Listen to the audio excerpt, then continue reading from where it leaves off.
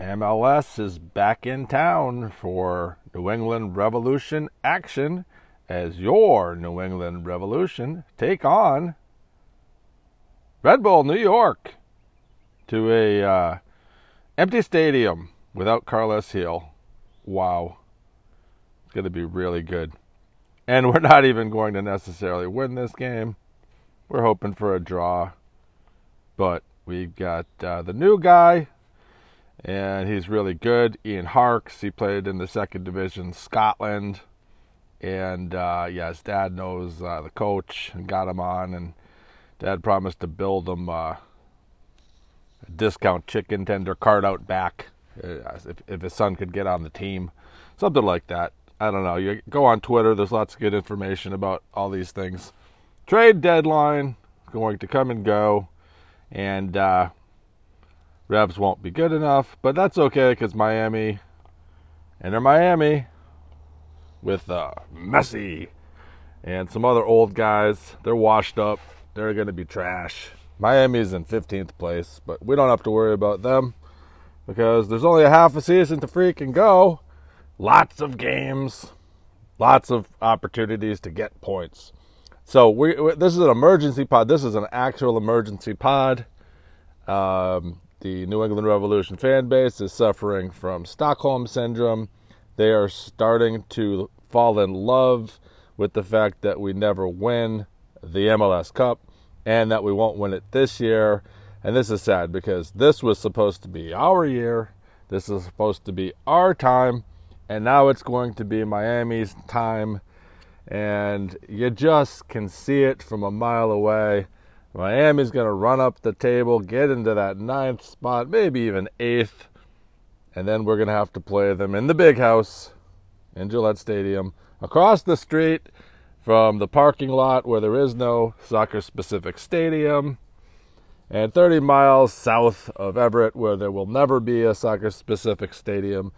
And we're going to suffer a loss on turf to the greatest player in MLS that's ever lived. Now, Messi's got a lot of motivation because he's coming off winning the World Cup. I'm told that's a pretty big deal. I don't know.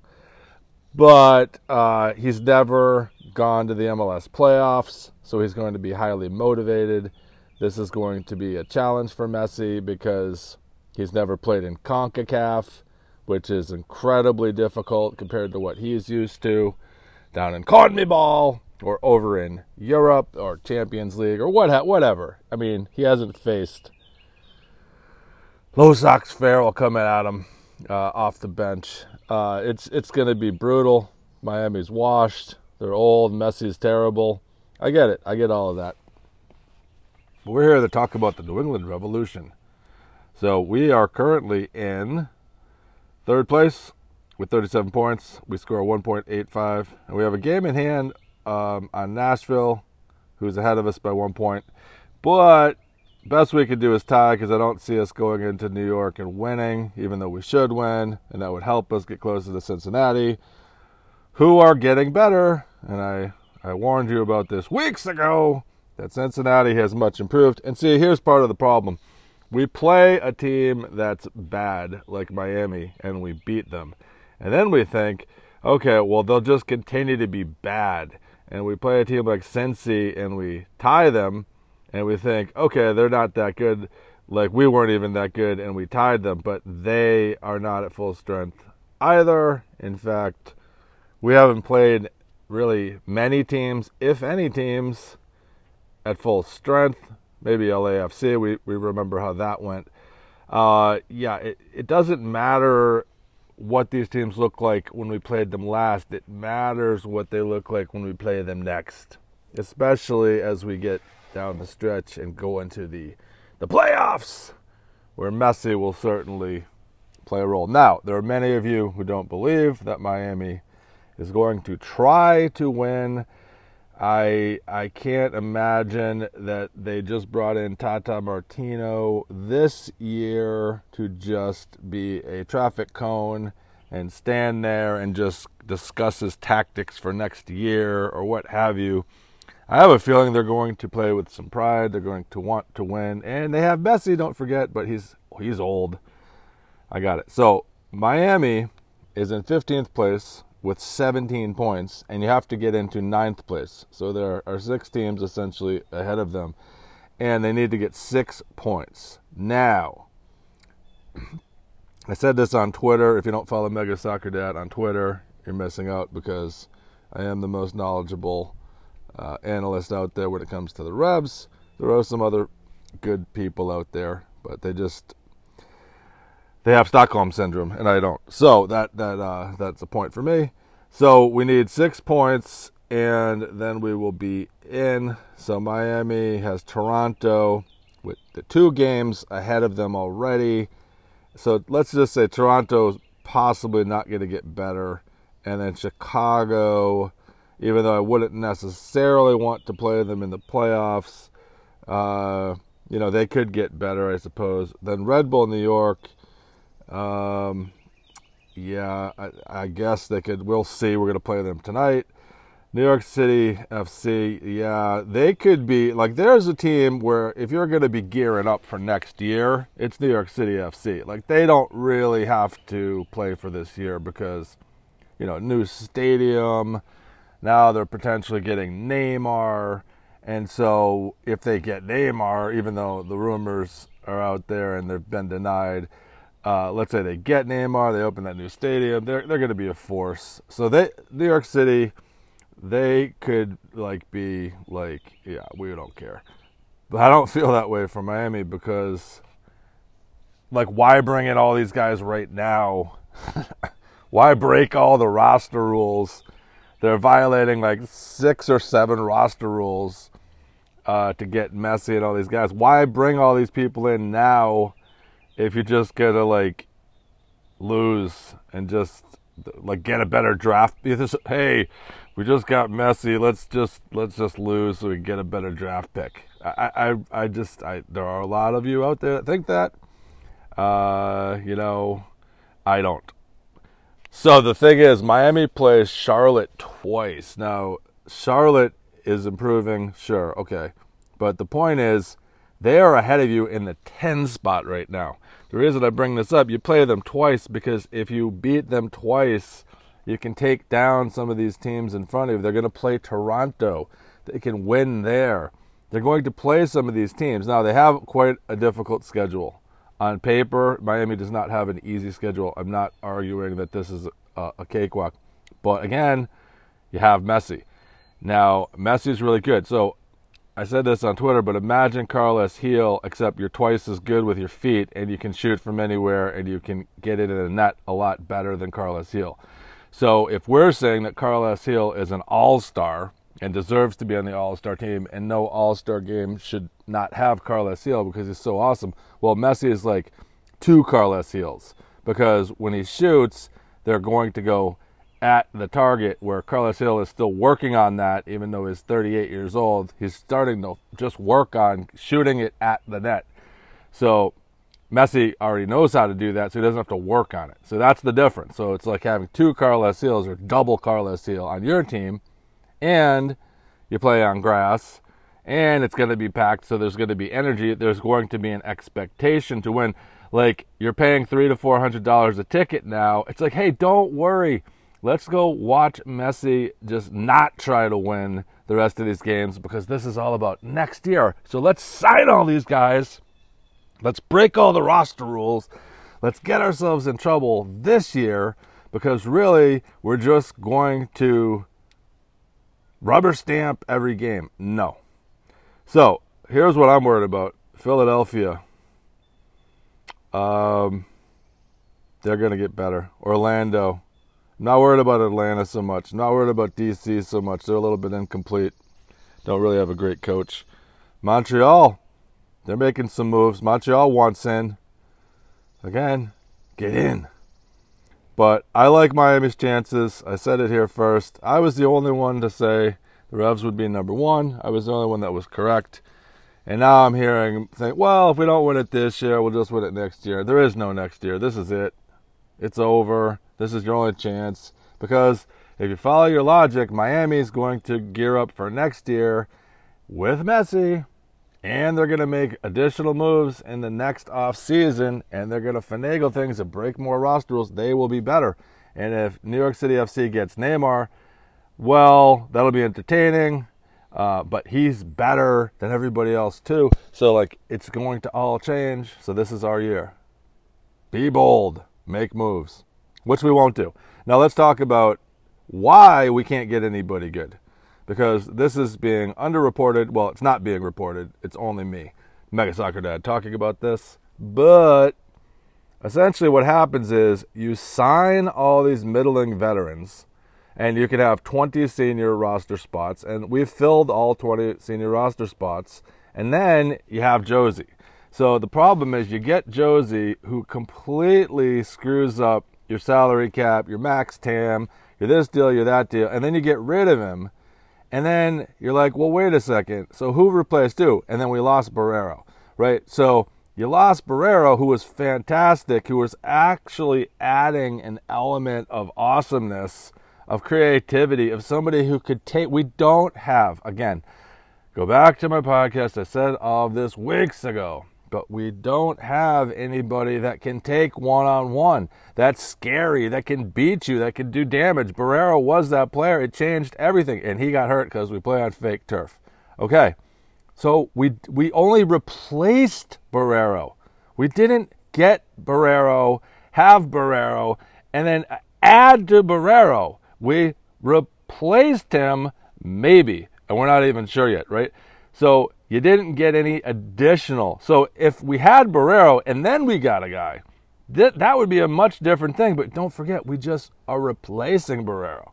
And now you get rid of Josie. And so is it the same guy that's replacing Barrero that's just also replacing Josie? So we lose two guys and we get one guy back. See how it works? There's two guys and then we get one guy back.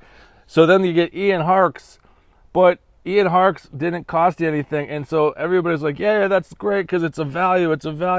Woohoo! And then we're going to get back Tommy Mack and then Nacho Hill. And let's talk about that for a second. So we got Nacho Hill coming back and Tommy Mack coming back and Maciel coming back. We got two guys who had season-ending Achilles tendon surgery, and another guy who knows, he hasn't played in a year. And then we get Ian Harkes from the 2nd Division of Scotland for a bag of discount chicken tenders. It doesn't look all that great. And then let's not forget, we could have had more room, but you can't drop anybody else because you had to drop Josie, and we haven't gotten anything for Josie. So Ian Harkes is what we got for clearing all this cap space for Josie. See where this is going? Now Miami, what they did is they played their young kids, which is this is going over everyone's head. It's so obvious that if Arena was not the coach, or let's say Arena was more open to playing the youngsters, to having faith, we wouldn't have to sign these middling vets who are injured and then sit on them, taking a senior roster spot, adding towards the cap. And like Omar is an example. Tommy Mack is an example. Nacho Hill is an example. It's like you're just taking these guys that are taking these senior roster spots, and now you don't have any room to go because you had to get rid of Josie, and we haven't replaced Josie with anybody that I can tell. We replaced Barrero. Who did we get for Josie? Ian Harkes is Josie replacement? None of this makes sense. So the thing is, in my opinion, Mega Soccer Dad thinks that because there is a lack of faith in the kids, that we can get through the season till we get Messi, like Miami did. Till we can get him, we're just going to take our lumps and we're going to suffer. If there was a will to play the kids, then you don't have to lock up these aging veterans who are now taking up spots, and then we can make a bigger move here, which now we apparently will not. So the team didn't get appreciably better than it was when Mega Soccer Dad said they'd be number one. We're not better. In fact, we're worse than we were. Now, thankfully, we got Bobby Wood, who was a great pickup, and thankfully, we got Romney. But Henry Kessler, ripped the tendon off of his thigh bone. And now we're like, oh, we're just going to get Kessler back, and the back line will be good enough. It'll be fantastic. No. It's going to take time. We need to heal. We need to come together. This is not a better team than it was at the beginning of the season. And now, where is Noel Buck? Golden Hand Media Group posits that Noel Buck, he's basically out. Because now you got to play 2022 style ball where Tommy Mack is always on the field. And we're going to ride Tommy Mack, and Buck's out.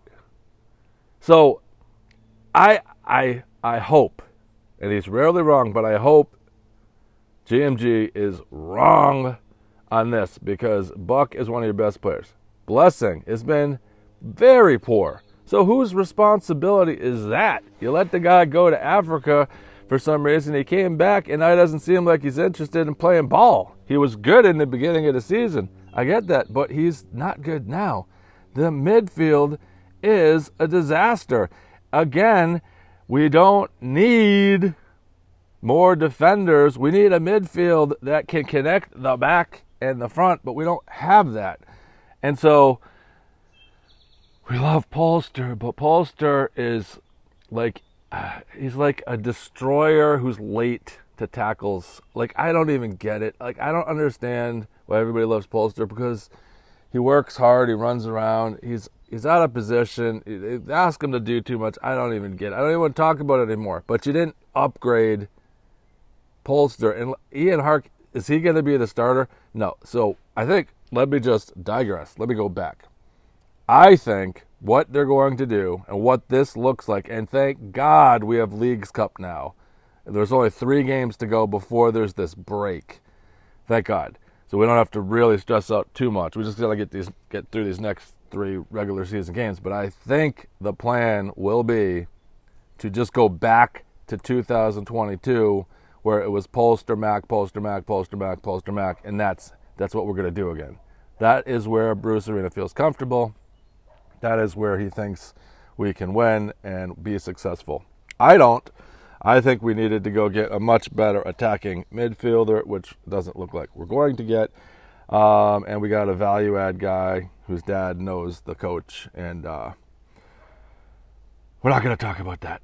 So, emergency pod, what else is out there? A lot of mean people in the Revs space, a lot of really good people.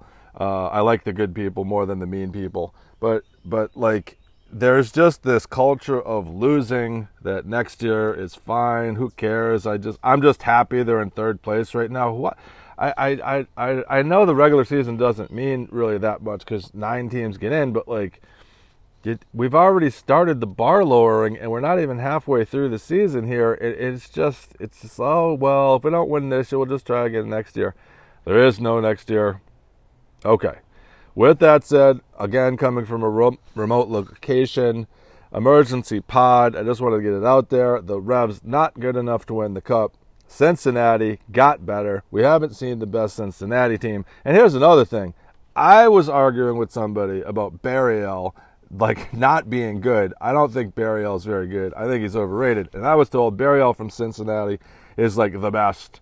Everybody in MLS, this is something that's true.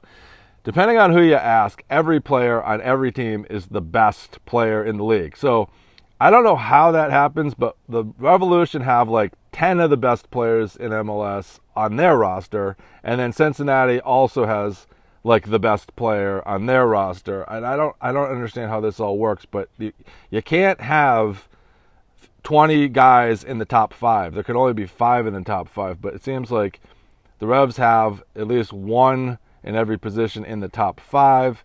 So then there's only 4 left in the top 5. And then Cincinnati has like top guys. And so, like, I don't even know if Messi is going to be in anybody's top 5. I think Messi's like, he's kind of like Jaylen Brown. He's like a top 15, top 16 guy. I think that logic would make sense here. He'll come in, he'll be about number 16 best CDM. Well, not CDM, but like attacking midfield. He'll be like the 15th best. The Revs will have 2 guys ahead of him that are better. Like, you know how this all works. Again, I digress. But Cincinnati is much better than the Revs right now, and they have better players that we haven't seen yet, and their whole team hasn't been out there yet. If they stay healthy or get engaged, it's going to be very difficult. Very difficult. And I know it's one and done or whatever. They could lose, but I don't feel as good about the Revs now as I did in the beginning of the season. I don't think they're going to make this run to become number one.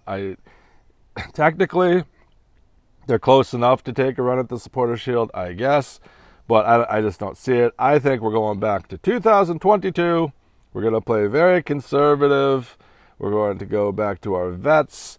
The kids are going to the bench, according to GMG Group, and that's what's going to happen. And then Varione is going to just not get a lot of playing time, even though he's our best striker.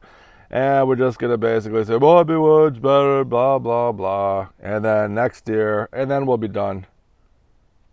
Yep. Okay. All right. Go New England Revolution. Hopefully we can get a draw against New York Red Bull before they get Neymar. Okay. Have a great day.